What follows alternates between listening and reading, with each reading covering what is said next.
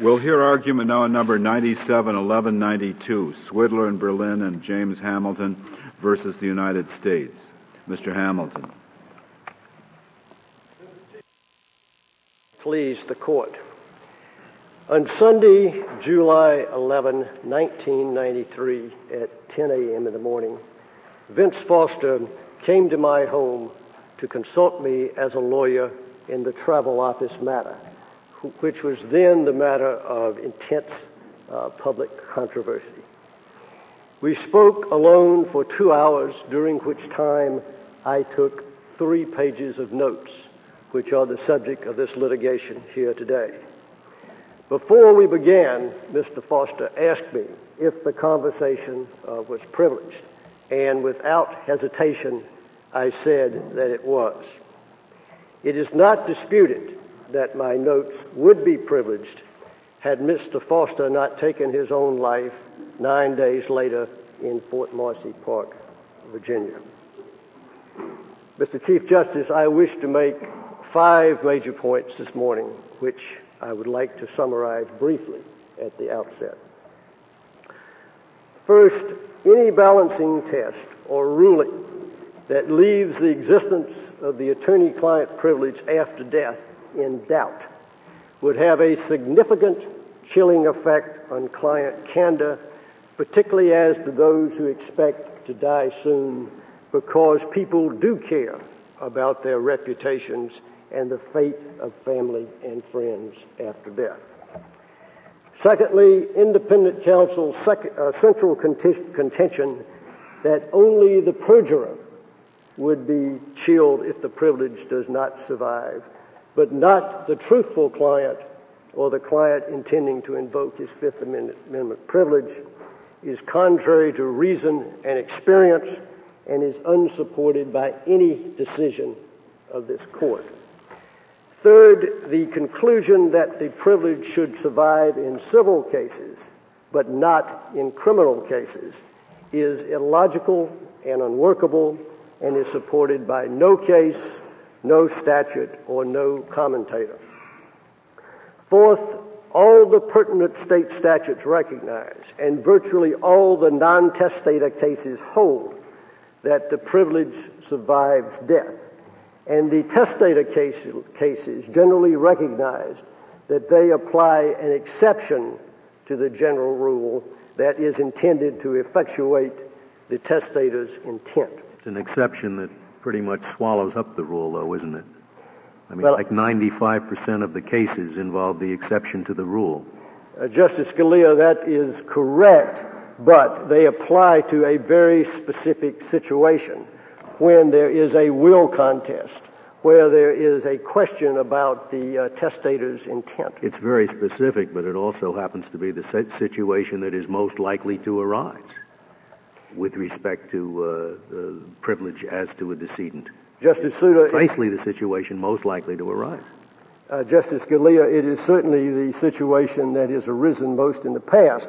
I would suggest, though, that if the court's opinion below is upheld, the situation will arise much more in the criminal context. How many cases upholding the privilege uphold it against either a demand by a prosecutor in a criminal case or a grand jury request?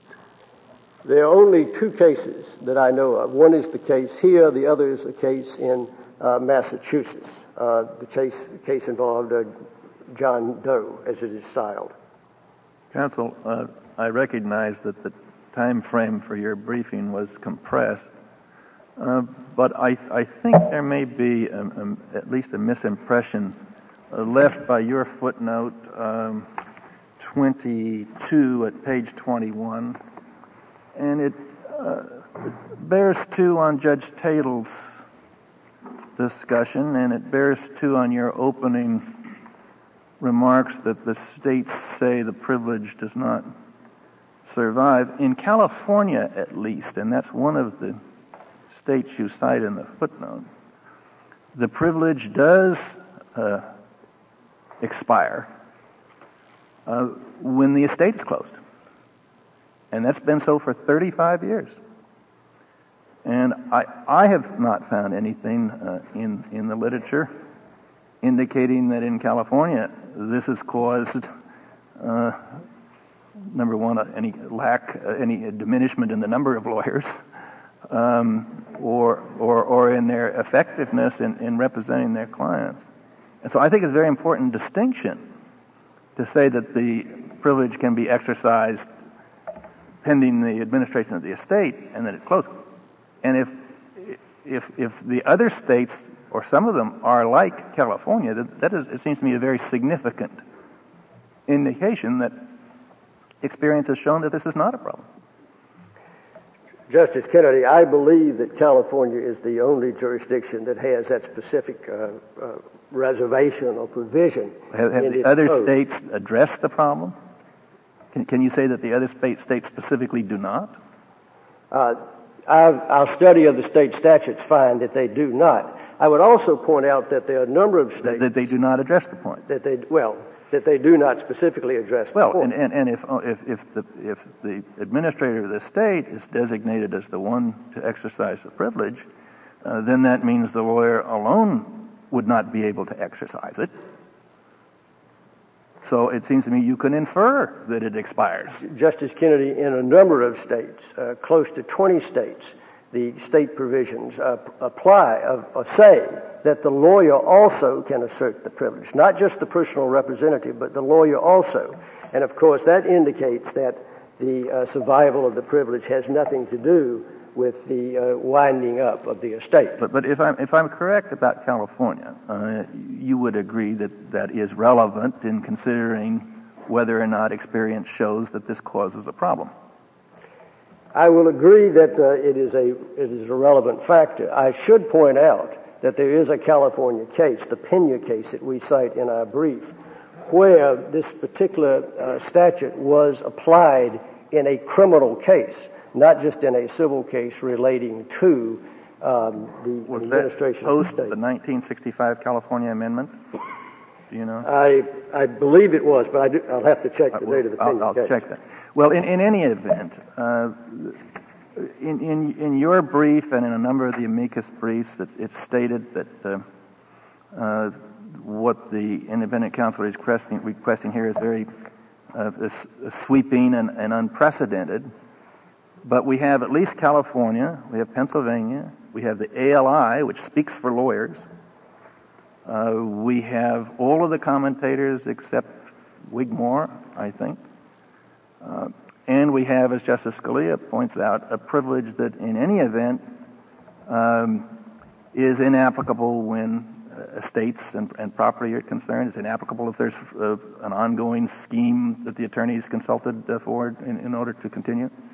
It's inapplicable as to fees, inapplicable as to clients who dispute what the attorney told them and the clients then are in dispute. And also, the privilege that we're talking about here is one only as to compelled testimony. The attorney's ethical duty to remain silent continues. And so it seems to me that this is not the sweeping change that the amicus briefs and you indicate. Well, there certainly are some exceptions that you have mentioned. But so far, with the exception of this case and the one case in Pennsylvania, there's been no case that has found that in a non-testamentary situation that the privilege expires when the client dies. And I would suggest, as I suggested to Justice Scalia, that if this court upholds the lower court decision, we will have many, many more cases that will raise this particular issue. And it hasn't happened in California for 35 years. But if the Supreme Court of the United States announces that the privilege expires upon death, I think that we will find many, many more cases raising this particular issue. Ask if the California statute's been construed by the California Supreme Court. By the California Supreme Court, it was construed by a California Court of Appeals in 1984. It was applied in a criminal case to bar the testimony of an attorney. It barred the testimony Yes. in the case construing the statute. Yes. But Judge Williams did say, further, in some states the privilege does not survive the winding up of an estate, and cited California for that proposition. I know it isn't part of this record, Mr. Hamilton, but is the Foster estate wound up? The Foster estate is not wound up. But the period of claims is 3 months? The period for filing claims against the estate is 3 months in Arkansas? I believe that is correct. As far as I know, no claims have been filed against the estate, but it's not been finally wound up. But if this were California, you would be able to assert the privilege, is that right? I mean, assuming that you read the California words personal representative to mean someone who ceases to exist when the estate closes, which I don't know whether that's true or not. But assuming that that is true, because here the estate isn't closed, it would be proper to assert the privilege, even under California. Well, if the question is whether the attorney is the personal representative, I don't believe the statutes have been interpreted that way. No, it says in California that if you can't claim the privilege if there is no holder of the privilege in existence, and the holder of the privilege is defined as a personal representative of the client. So if you were to construe that as saying the privilege dies after the estate's closed, still you'd be able to assert it here because the estate hasn't closed. That's correct. Well, unless only the holder can assert it. Is it clear under California law that someone other than the holder of the privilege can assert the privilege? Well, under California law, the personal representative is the one who can... And no one else? I don't believe anyone else is specified. So you could not assert it under California law, then? The attorney is not, under California law, the attorney is not given the right to assert the privilege.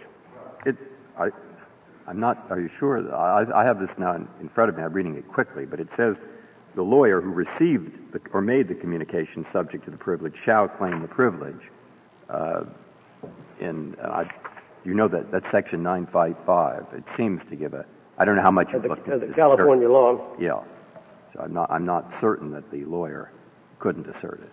Well, certainly, Justice Breyer, in many states, the lawyer can assert the privilege. Mr. Hamilton, you take the position that there can be no compelled testimony by someone in your circumstances, even if the information would be essential to show that a third person was not guilty of a crime, such as in the Macomber case in Arizona.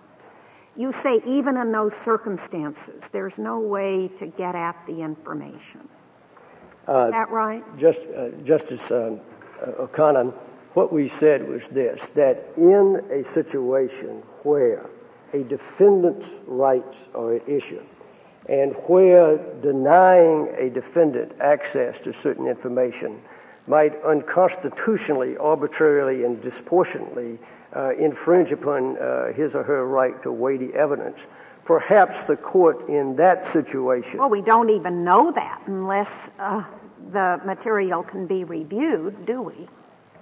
Well, that is correct. That is correct. You don't know that. And you don't oppose reviewing it if a defendant in some other case needs the information or says he needs it? If there was some demonstration that evidence in the hands of an attorney would be crucial to a defendant's right in this situation, I would not oppose in-camera review. So you make an exception for criminal cases. There goes your absolute rule that you can't draw a distinction between civil and criminal.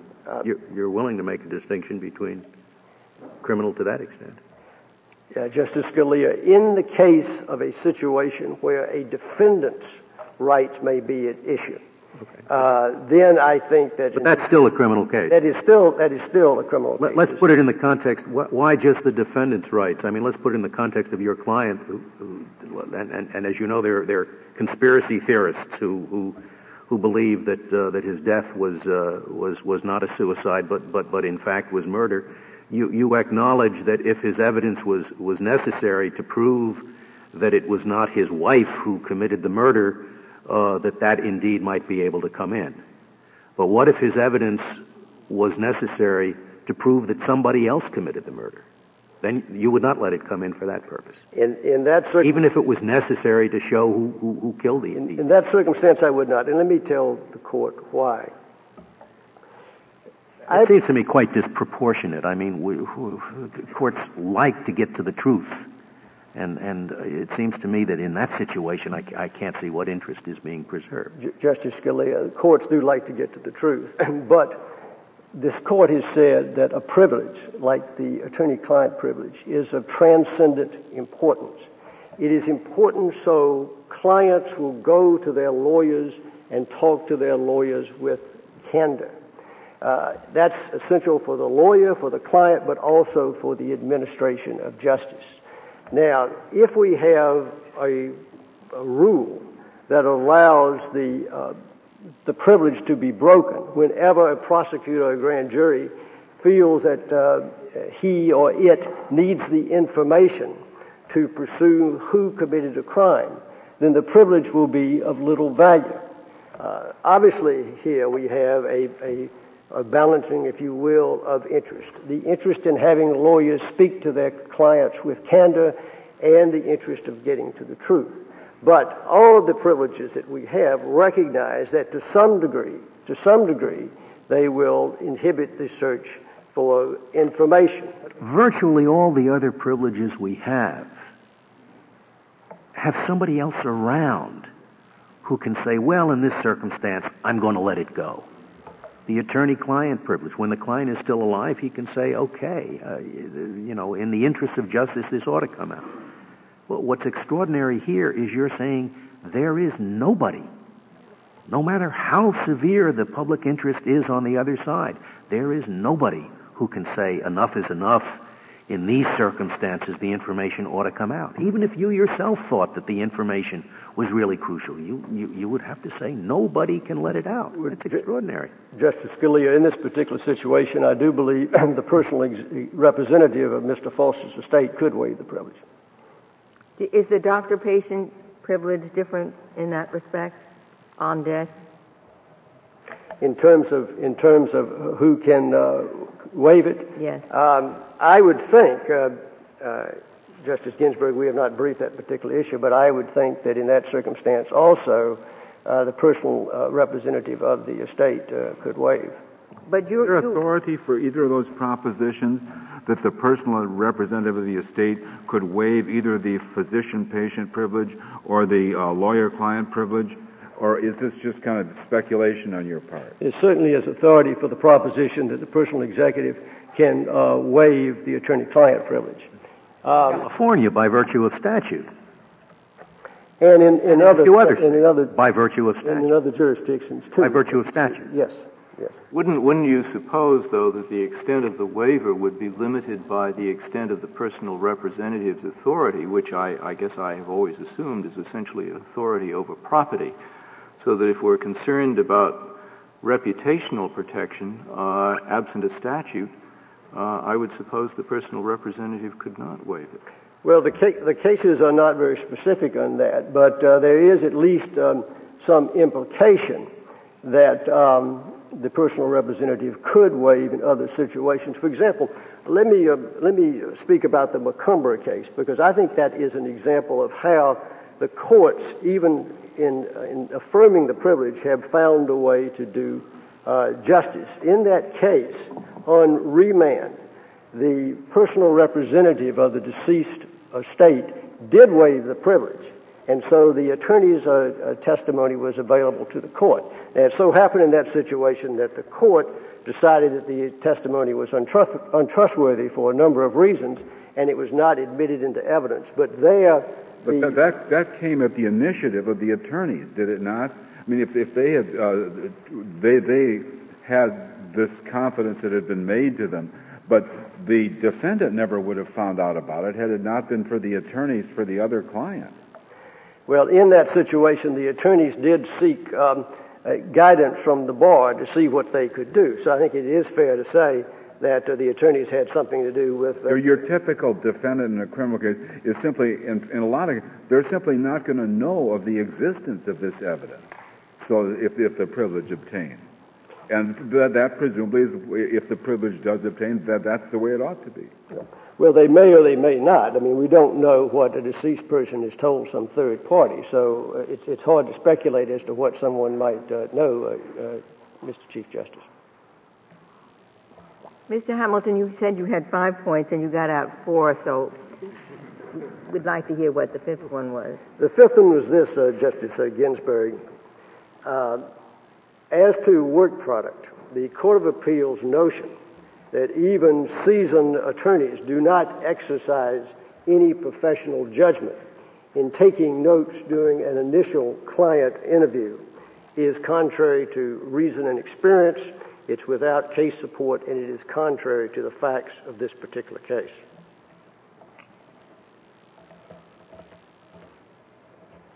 I would like to go back to my point that persons will not talk with a lawyer with candor if they know that when they die, what they say can be discovered by a prosecutor.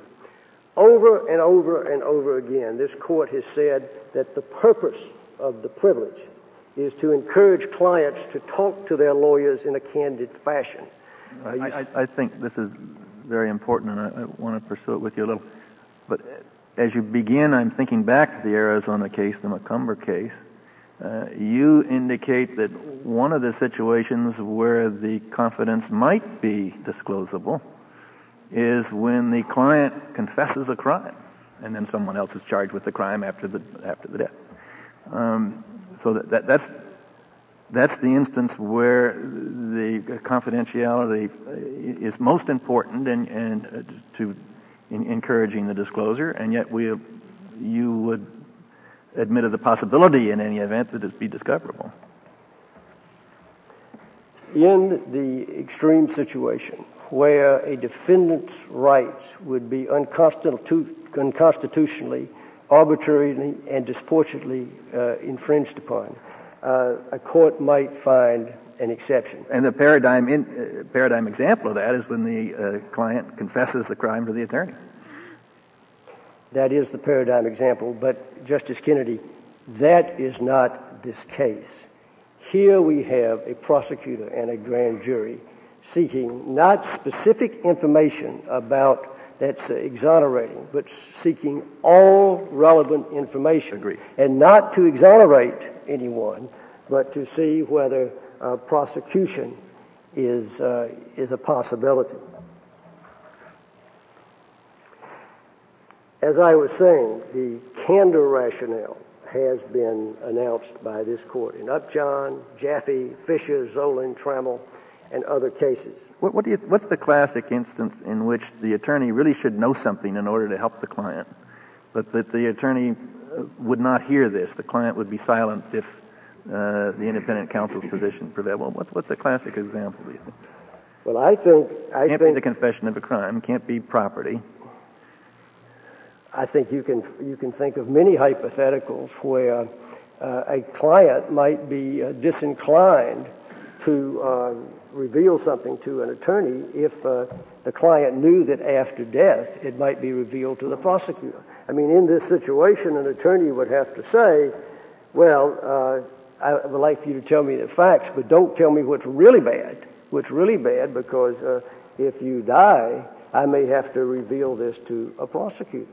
So I think you can come up with many hypotheticals where a client might not want to reveal some facts to the attorney. Let me just give you a specific one that I used in the Court of Appeals. What if we have a father who is dying and he wants to consult a lawyer about the criminal drug problems of his child? Now, in this circumstance, the dying father will know that as soon as he passes away, some prosecutor might be able to get to the information that he has imparted to his lawyer. And in that circumstance, I think that candor would be chilled, because the father is not going to want to say things. Why does the father have to do that? Can't he just say, I want to spend trust for my son, and my son has got some problems? That's all he needs to say. Well, he may not... Because you're presuming that there's something that's very necessary for the attorney to know that the client won't be able to tell him. I don't see that in that hypothetical. Justice Kennedy, the father may not come to the lawyer about some estate problem, may not come to the lawyer to set up a trust. The father may come to the lawyer to consult about the criminal problems of his son, because he is concerned about him and he needs advice as to how these matters should be handled. Certainly many lawyers are kind of family confidants as well as just advisors on purely legal matters, I suspect. Well, that of course is true. The privilege applies when legal advice is sought. But a person might go to a lawyer, and with respect to the criminal drug problems of the son, and say, I really don't know what to do about it. He wouldn't necessarily have in mind a particular testamentary disposition. He probably wants the lawyer to tell him what he might do about it. Well, he may seek the lawyer's advice about this criminal issue. That is certainly right. People who are near death do not always consult lawyers about estate issues. If I consult you about somebody else's criminal problem, is that privileged? If you consult me and you're asking my advice, particularly as to a matter that may affect you in some way, yes, it is. Well, I'm asking, can my son be prosecuted? I mean, there's nothing. Or can my brother be prosecuted? Can my third cousin be prosecuted? Would that be? What if he's asking, should I make an insurance claim on behalf of my son who has this problem? He might not necessarily be asking about whether the man committed a crime, but whether it would be wise to make a claim knowing these background facts. There are a lot of different things other than crimes that lawyers consult. Well, that is certainly true. That is certainly true. And if I am consulted by a person who wants my legal advice, even though it involves issues concerning other people, that type of conversation, Justice Stevens, is privileged. Now, if the situation is only, will you help me get a lawyer for my son? That would not necessarily be. I think that would not be privileged. But certainly, you can consult about the legal issues of others. You can consult an attorney. You can ask the attorney to advise you, and that certainly has happened in my own practice. Mr. Chief Justice, I would like to reserve some time for rebuttal. Very well, Mr. Hamilton. Mr. Kavanaugh, we'll hear from you. Thank you, Mr. Chief Justice, and may it please the Court. In light of what Petitioner has stated, let me state at the outset that there can be no mistake about the pernicious consequences of Petitioner's theory taken to its logical extreme. By permanently walling off a critical category of evidence from the criminal process, Petitioner's theory will lead to extreme injustice, not our words, the words of Mueller and Kirkpatrick. That will mean that innocent people... Who are Mueller and Kirkpatrick? They're two commentators on the law of evidence. Oh. That will mean that innocent... And not quite as well known as Professor Wigmore, like this. That will mean that innocent people will be wrongly convicted and guilty people will be wrongly exonerated, each of which implicates a substantial societal interest. The case of State versus McCumber is exemplary of that point. Mr. Kavanaugh, we've been just told by Mr. Hamilton that he wouldn't take it to that extreme where it was a question of a defendant who was convicted, who was charged with a crime, and the information was that some other person had done that and the lawyer knew that.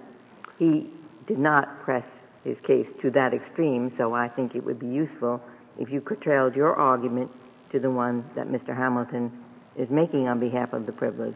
If that's true, that he's not pressing it to the logical extreme, that undercuts entirely his chilling effect argument, because the person consulting his attorney before death will not have the expectation of confidentiality on which their entire theory is premised. You're only leaving out the case where he's confessing to a crime, and there are a lot of consultations between lawyers and clients where the client does not confess to a crime. That's right, Justice Stevens, but the most likely issue about which a client might consult an attorney in which the communications might be sought after death are testamentary cases. And in that circumstance, the law has long established over a century in this court that the privilege does not survive death, notwithstanding the embarrassment and the harm to reputation that can ensue from disclosure. Yeah, but the assumption... No, please. Why do you accept the qualification that your argument only goes to when there's an admission to a crime? wouldn't your argument also go to the situation where there's an admission that somebody else did the crime? Well, and that's... Son did the crime. My third cousin did the crime. Wouldn't that also open up, if you accept the qualification, the consultation to intrusion? Yes. But my point is a lot of consultations where nobody committed a crime. That's right. You can't assume all conversations between client and lawyer involve criminal behavior. Generally, we presume people are innocent unless somebody proves otherwise. But the most likely consultation, again, will be in the testamentary context, and there the law has long established that the privilege... How do we know that's the most likely consultation between lawyer and client? Clients talk to lawyers about a host of problems, not just testamentary dispositions. The most likely situation in which the communications would be sought after death, experience tells us, are testamentary cases. In fact, it is... and maybe one reason for that is it has generally been assumed, as the literature is unanimous on it, that these conversations are privileged. We don't know... That is the background assumption, and the cases you describe all say they are exceptions from the general rule. Exceptions from the general rule of attorney-client privilege. It's not exceptions from a general rule about what happens to the privilege after death. The most prevalent rule after death, the only thing we know that is settled with respect to posthumous privilege is that the privilege does not apply in the vast majority of cases in which it's raised, namely testamentary cases. No, but does that prove very much for your side? Because the theory of the testamentary exception is that the client would in fact want the lawyer to talk for the purpose of implementing whatever the client's intent was. The assumption seems to be that there's a point to which the client wants to go. That was the object of the will or the trust or whatnot. And so, in fact, the theory behind that exception is really that the client authorizes it. You're arguing for the converse case in which we assume the client would not. So what does that prove? 2 points in response, Justice Souter. First, as Judge Williams and Judge Wald stated in the Court of Appeals opinion, that rationale for the testamentary exception simply does not work. We don't know whether in intending for a particular property distribution, the testator intended that his or her attorney-client communications also be disclosed to fulfill that property intent. Well, we may not, in the sense that in this case there is in fact a statement that can be attributed to the client saying, I want you to do this, I want you to talk, or I don't want you to talk. But it seems to me there is a reasonable argument that the client wants the object of his testamentary intent to be served. And if in order to serve it, it is necessary to disclose something, it's reasonable to suppose the client would want the disclosure. I think that's as far as the theory goes. Well, it may be reasonable to suppose, but most believe that that's the one situation above all others where clients would be chilled to non-disclosure by the possibility of posthumous disclosure of the attorney-client communications. And if we're going to presume intent in that context, why do we not also presume intent in this context? Presume that a person near death would want to fulfill what this court has called his basic obligation as a citizen to provide information to the grand jury. And even on the facts of this case... Because there are a great many people who know they have that obligation, or at least that there is a general theory that they have that obligation, but they do not, in fact, want to fulfill it. I mean, we're being realistic, I think. Well, it's, again, what we should presume someone's intent to be. And if we presume it in the testamentary context, even though it's going to be embarrassing information about one's family members, it could cause great harm to... Well, if I may interrupt you, I think it's the difference between a presumption of fact and a presumption of law. I mean, in the testamentary case, we figure, in fact, the fellow wants to accomplish something. If we're going to presume it in this case, I think it probably would have to be a presumption of law, quite divorced from any specific actual intent on the part of the client, because we know that if embarrassment would in fact result to the client's reputation, to living individuals, probably the client would not want that disclosed. Well, again, I guess we just have a disagreement about what people would want done in the testamentary context as well. May I ask you a different question, which hasn't specifically come up, I think? Who has the burden of persuasion here? Do you have it? This court has stated repeatedly that privileges obstruct the search for truth and thus must be strictly construed. So to the extent there's a burden with respect to a legal issue, we would suppose that the burden would be on petitioners to establish what they want here. What if we assume, and I realize that you dispute this, but if we assume that in fact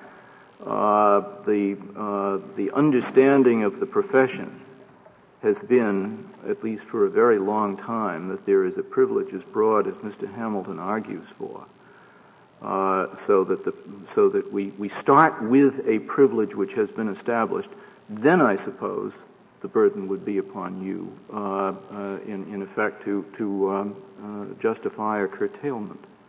Well, in the testamentary exception did not exist forever either. That was an exception that was developed over time, and this court recognized it in Glover versus Patton. With respect to exceptions to an absolute privilege, we still think when the societal interests are balanced, the burden is on the privileged proponent to establish that the need for confidentiality outweighs the need for relevant information. Mr. Kavanaugh, you're confining your argument to a criminal case? That's correct, Mr. Chief Justice. When you say a criminal case, do you mean a case where the statement made by the client to the attorney it has perhaps some earmarks of a declaration against penal interest, or is it just any statement made by the client to his attorney which might be admissible or useful to a criminal investigation? It's the latter, Mr. Chief Justice. But in that context, your brief, I think about page 8, indicates, there's no danger to the client of criminal liability once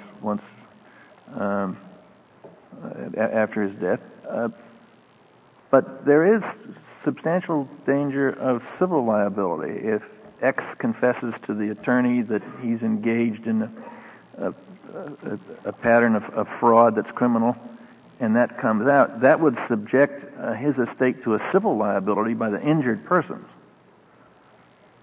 The rule we seek in this case leaves open one of two possibilities in a civil case in which the estate is a party. Either in that future case, the court or the federal courts could end the privilege at death, or they could end it when the estate is wound up. In your earlier questions, Justice Kennedy, about the estate being wound up, that rule shows that the rationale behind winding it up when the estate, ending the privilege when the estate winds up, means that interests in reputation and interests in protecting others are not what justifies the privilege after death. It is simply to protect the financial interests of the estate. And thus those codes, which have been in the proposed federal rule, in the model code of evidence, the rationale for those codes, limitation in duration and scope, support our position when the rationale is translated to criminal. But I think that perhaps understates the one reason which I think is generally agreed to, that the client must feel free to tell the lawyer the truth, the whole truth, etc., so that the lawyer will be able to give him good legal advice. And it seems to me when you narrow the rationale the way you do, perhaps you overlook some of that. Well, we think the attorney-client privilege, as it is developed over time, represents not a single policy. Petitioners cherry-pick out the one policy of encouraging client candor, but it represents a balancing, a mix of considerations and policies that have led to different rules in different contexts, such as the crime-fraud exception, such as the exception for testamentary cases. Well, in the case of the drug user son, the hypothetical we were discussing, it seems to me there is some merit to that argument. Attorneys, especially in practices where they advise families, often have this kind of question: what shall I do with X in my family who's an alcoholic or a drug user? Attorneys engage in not just retrospective an analysis of what happened. They try to give guidance for the future, and it seems to me that the profession might be a little poorer for the restriction you ask us to adopt. the American Law Institute, which does represent the interests of judges and lawyers and has been followed by this court in many different bodies of law, has concluded in agreement with our position that the privilege should end after death. In the hypothetical... Well, Mr. Kavanaugh, that position is not really supported by much, if any, case law that I can find. I mean, that's a position they take in the explanation, but it does not appear to have a lot of support. And while I have you interrupted, how do you characterize the holding of the majority of the panel below that we're reviewing? They seem to adopt some sort of balancing test as applied to a specific case to see whether whether the privilege should be breached and the testimony compelled. Is that how you understand the holding? The Court of Appeals did require that the information be, quote, of relative importance, a standard that they said was plainly met in this case. But it seemed to be some kind of a balancing test applied case by case. Do you support that approach? Is that the rule you suggest that we should apply? We support that approach, but we also pointed out in our brief that it may be somewhat inconsistent with what this court has done in cases such as Brandsburg, where it is said... Yeah, I think it is. This court has rejected a sort of balancing approach. In many cases it has, and that's why we pointed out in our brief that in cases such as Brandsburg and University of Pennsylvania, within the context of grand jury proceedings, the need has already been established. There's no necessity for a further balancing once you're within that narrow, limited context. Well, it sounds like you're not arguing for affirmance of the test articulated by the panel below, but you didn't cross-petition.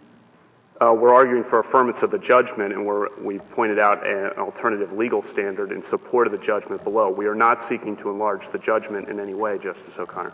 What was the judgment below? Was it that the district court considered the matter and come to a determination, or was it that the material had to be provided?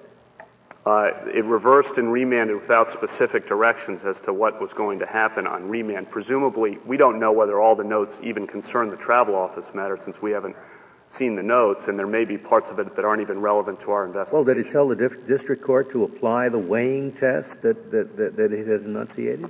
It simply said reversed and remanded for further proceedings consistent with this opinion. Well, wouldn't one think that further proceedings consistent with this opinion would be to apply the weighing test that the court announced?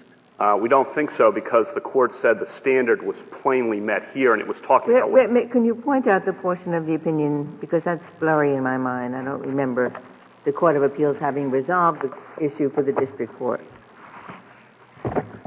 On page 11A of the petition appendix, where the proponent has offered facts supporting... Whereabouts on page 11A are you reading? The beginning of the first full paragraph, where the proponent has offered facts supporting a good faith, reasonable belief that the materials may qualify for the exception, a standard plainly met here by the independent counsel. And the preceding paragraph... But what does it say after that? It says the district court should, in its sound discretion, examine the communications to see whether they in fact do. That's hardly instructing the district court, go ahead and order the disclosure of this material. It says examine the communications. Well, we think that communications have to be examined to determine whether they're relevant to our investigation. There may be portions of the notes, again, that have nothing to do with the travel office, that may be extraneous materials, and that's why the district court in the first instance has to look at it. And then the court goes on to say, to the extent that the court finds an interest in confidentiality, the district court, it can take steps to limit access, etc. So it's hardly an instruction to the district court to go ahead and order the divulgence of these notes. May I ask you a question in that line? Could you, if Foster were alive, say, subpoena him as a witness before the grand jury and say, tell us what you told your lawyer? No, we could say, tell us everything you know about the travel office matter, which is the same information that he presumably told Mr. Hamilton. All we seek in this case, the grand jury seeks no windfall. It seeks to be the same information to which it would have been entitled where Mr. Foster But you would not have been entitled to these notes if the client were alive. So it's his death that establishes your qualification for something you could not have gotten. I thought your main argument was this is a backup for the client. We could have had the client were he only alive. But now what you're really urging is something you never could have gotten when the client was alive. You could have gotten the client's testimony. Do you think that you could ask the lawyer, tell us what Foster told you, instead of looking for his notes? If he were alive? No. In the current Foster, situation? Yes. You're saying yes. You have a right to his notes. Do you also have a right to the lawyer's testimony? Absolutely, Justice Ginsburg. And is it up to you interchangeably, or do you have to do one before the other? The orderly process of a grand jury, you usually seek someone's documents and then question them about those documents. But even on the work product side of it, if you have access to the lawyer's testimony, why do you need the notes?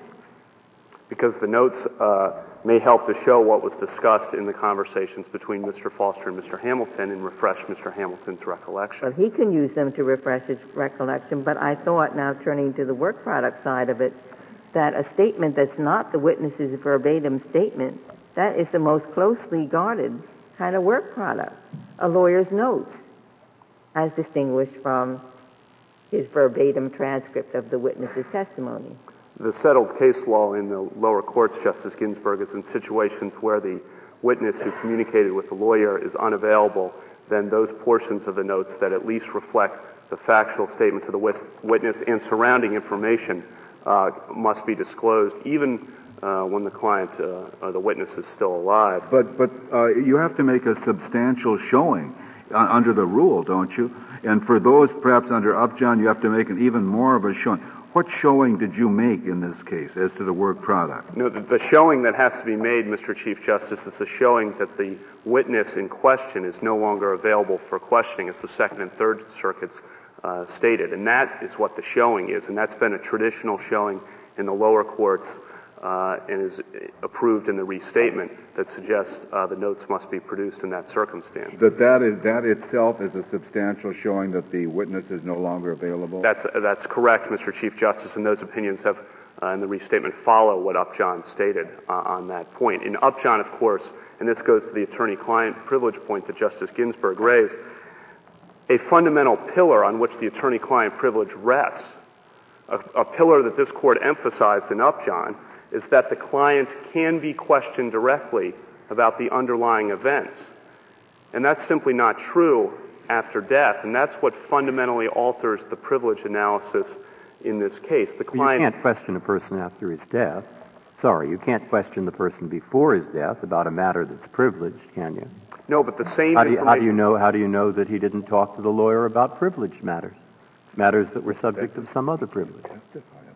How do you know that? You haven't seen the notes. We don't know what's in the notes. All right, so is it your rule that what's supposed to happen is that after a person dies, the judge is supposed to go through the notes that his lawyer has to see if they're subject to some other privilege or not, and some materials would survive the death and others wouldn't survive the death? Is that basically it? I mean, some conversations with lawyers would survive death as privileged. Ordinarily, when you disclose information to your attorney, if the attorney-client privilege doesn't apply, for example, in a crime-fraud situation, you couldn't come in and say, oh, some other privilege applies. Why not? You might have told the attorney what you told your wife, or what your wife told you, or what you told your psychiatrist, or what the psychiatrist told you, or any other dozens of privileges that could apply. So if you're saying, I guess, that those still would apply, even though they'd normally be waived when you talk to somebody about them, you're asking the judge to start picking and choosing is there any common law support?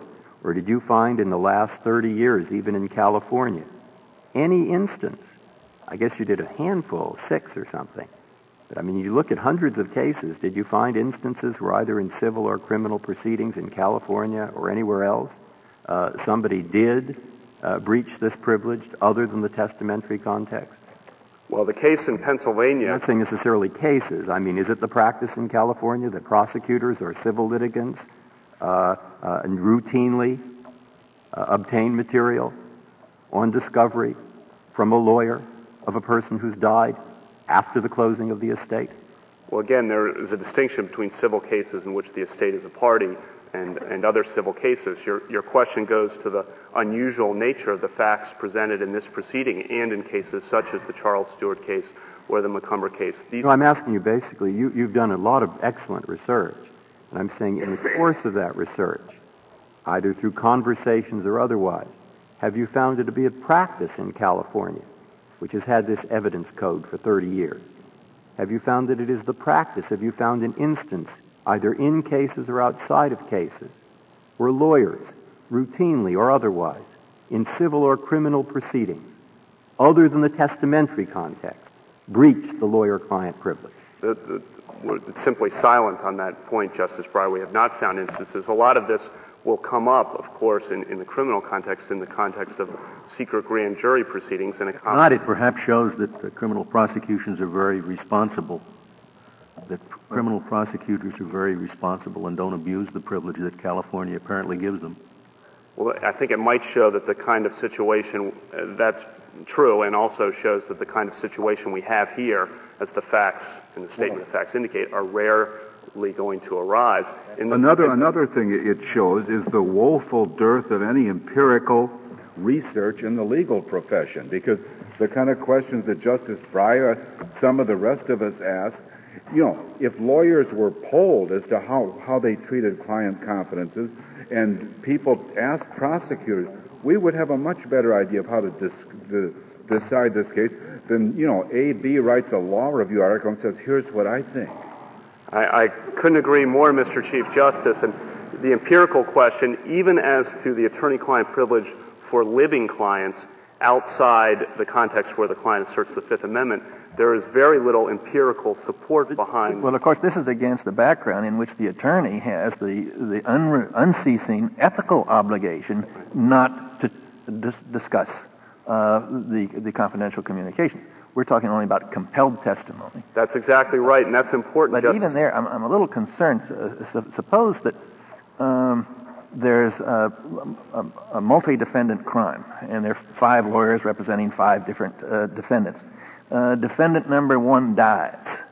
Under your view, I guess the prosecution could compel the attorney for the now deceased defendant to disclose all of the information, which it seems to me might, among other things, put the attorney for the deceased clients in great danger. Well, that's right. And actually, Justice Kennedy, your question is a problem in the law, notwithstanding dying clients. Why is it a problem? I mean, death has sort of given the one of the 5 defendants absolute immunity, which the state could have given anyway, right? That's absolutely right. It was given in a more extreme fashion, so to speak. That's right, Justice Scalia. And in fact, what I was going to say is the law has a... But Mr. Kavanaugh, in that case, it's the defendant who would have the worry, not the defendant's lawyer. Well, the law has experience with the situation Justice Kennedy raises, not with someone dying, but someone pleading or being granted immunity, and there are complications. Right, and he may have to worry about it, but his lawyer doesn't have to worry about it. Well, I think Justice Kennedy was positing a situation of an organized crime type of case where the lawyer would be in danger if the client... Because the lawyer is the source of the information. I am. What's the answer to that? Well, the answer in that case is that the attorney must disclose the communications, and there can be conflict problems if it was a joint defense arrangement whereby everyone was meeting in the same room. Mr. Kavanaugh, you say that the attorney must disclose the communications. This goes to your basic theory. I'd just like to know, are you urging us to decide what the law now is, or are you asking us to change the law? We think the law is, in federal courts, there is no law, and so I guess it's both. We don't know whether... say what the law now is and change it. We don't... we don't know what the law...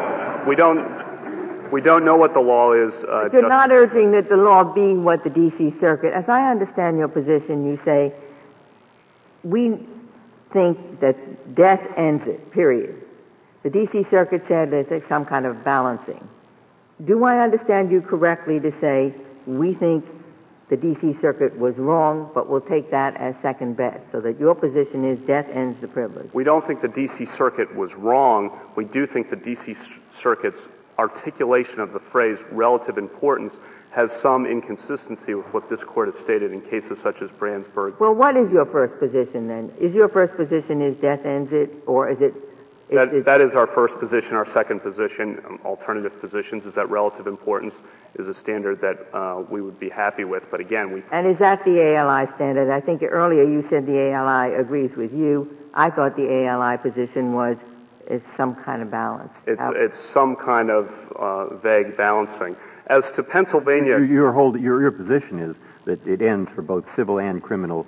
No, only for criminal? Correct. All right, if it's only for criminal, then which group of states, I guess the answer is none, but which group of commentators or law reformers or whatever have advocated that the rule terminate only in criminal but not civil cases? Well, with hesitation at raising their names again, Mueller and Kirkpatrick do suggest that... The ALI does not. Yes. Right. That's correct. I want to make one point about Pennsylvania. For 22 years, Justice Kennedy, there's been experience in Pennsylvania after Cohen versus Jenkintown Cab. It's a big state with a lot of lawyers, and there's no evidence, even with petitioners and their amici and their vast resources, of any chilling going on in the Commonwealth of Pennsylvania based on the experience. You have what I'm quite curious about is, of course, the California Code and maybe Pennsylvania, I don't know, are maybe a little ambiguous as to whether it ends at death, as I read it through here. So an explanation to the dearth of cases may be that all clients basically think they're privileged, lawyers think they're privileged, everybody thinks they're privileged, so they don't try to get it. Now, is there any reason you have for thinking what I just said is wrong? I don't think many people have thought about this issue, Justice Breyer. It comes up so rarely, and that would be my... Well, is the reason that it comes up rarely because California lawyers, throughout the country clients throughout the country, go into a lawyer and they think, I'm safe. They all think that's the rule, so they don't try to get it. Is that the reason why there is a dearth? The reason that there is a dearth is the factual situation rarely comes up, we think, and clients know when they talk to their lawyers, I'm going to have to disclose these facts when I'm called to testify anyway.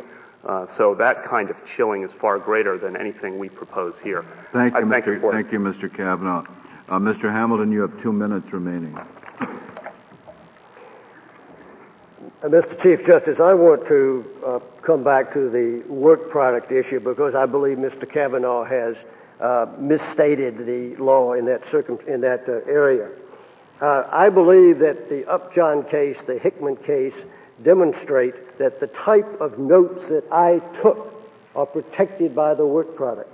Upjohn says that notes that embody what the lawyer saw fit to write down enjoy special protection, not an ordinary protection, but special protection. This is found at 449 U.S. at 399. Don't these cases usually come up in the context where somebody would want to use, where insight into the lawyer's thinking would be useful in litigation against the lawyer's client? I mean, what is the purpose of the work product privilege? Is it some copyright benefit that the lawyer has in the particular unusual way that his lawyer's mind works, even in future cases that have nothing to do with this client or with this litigation?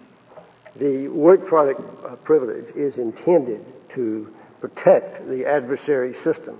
It is intended to let lawyers work in a certain sphere without interference. Sure, so that your opponent can't see behind your thinking, your strategizing in this particular case. But when the case is all gone, when there's no case left at all, is there something sacrosanct about the way this lawyer's mind was working in a long-gone case that has no future implications? I think this court in the Grolier case has said that the work product privilege extends even after the litigation involved has concluded.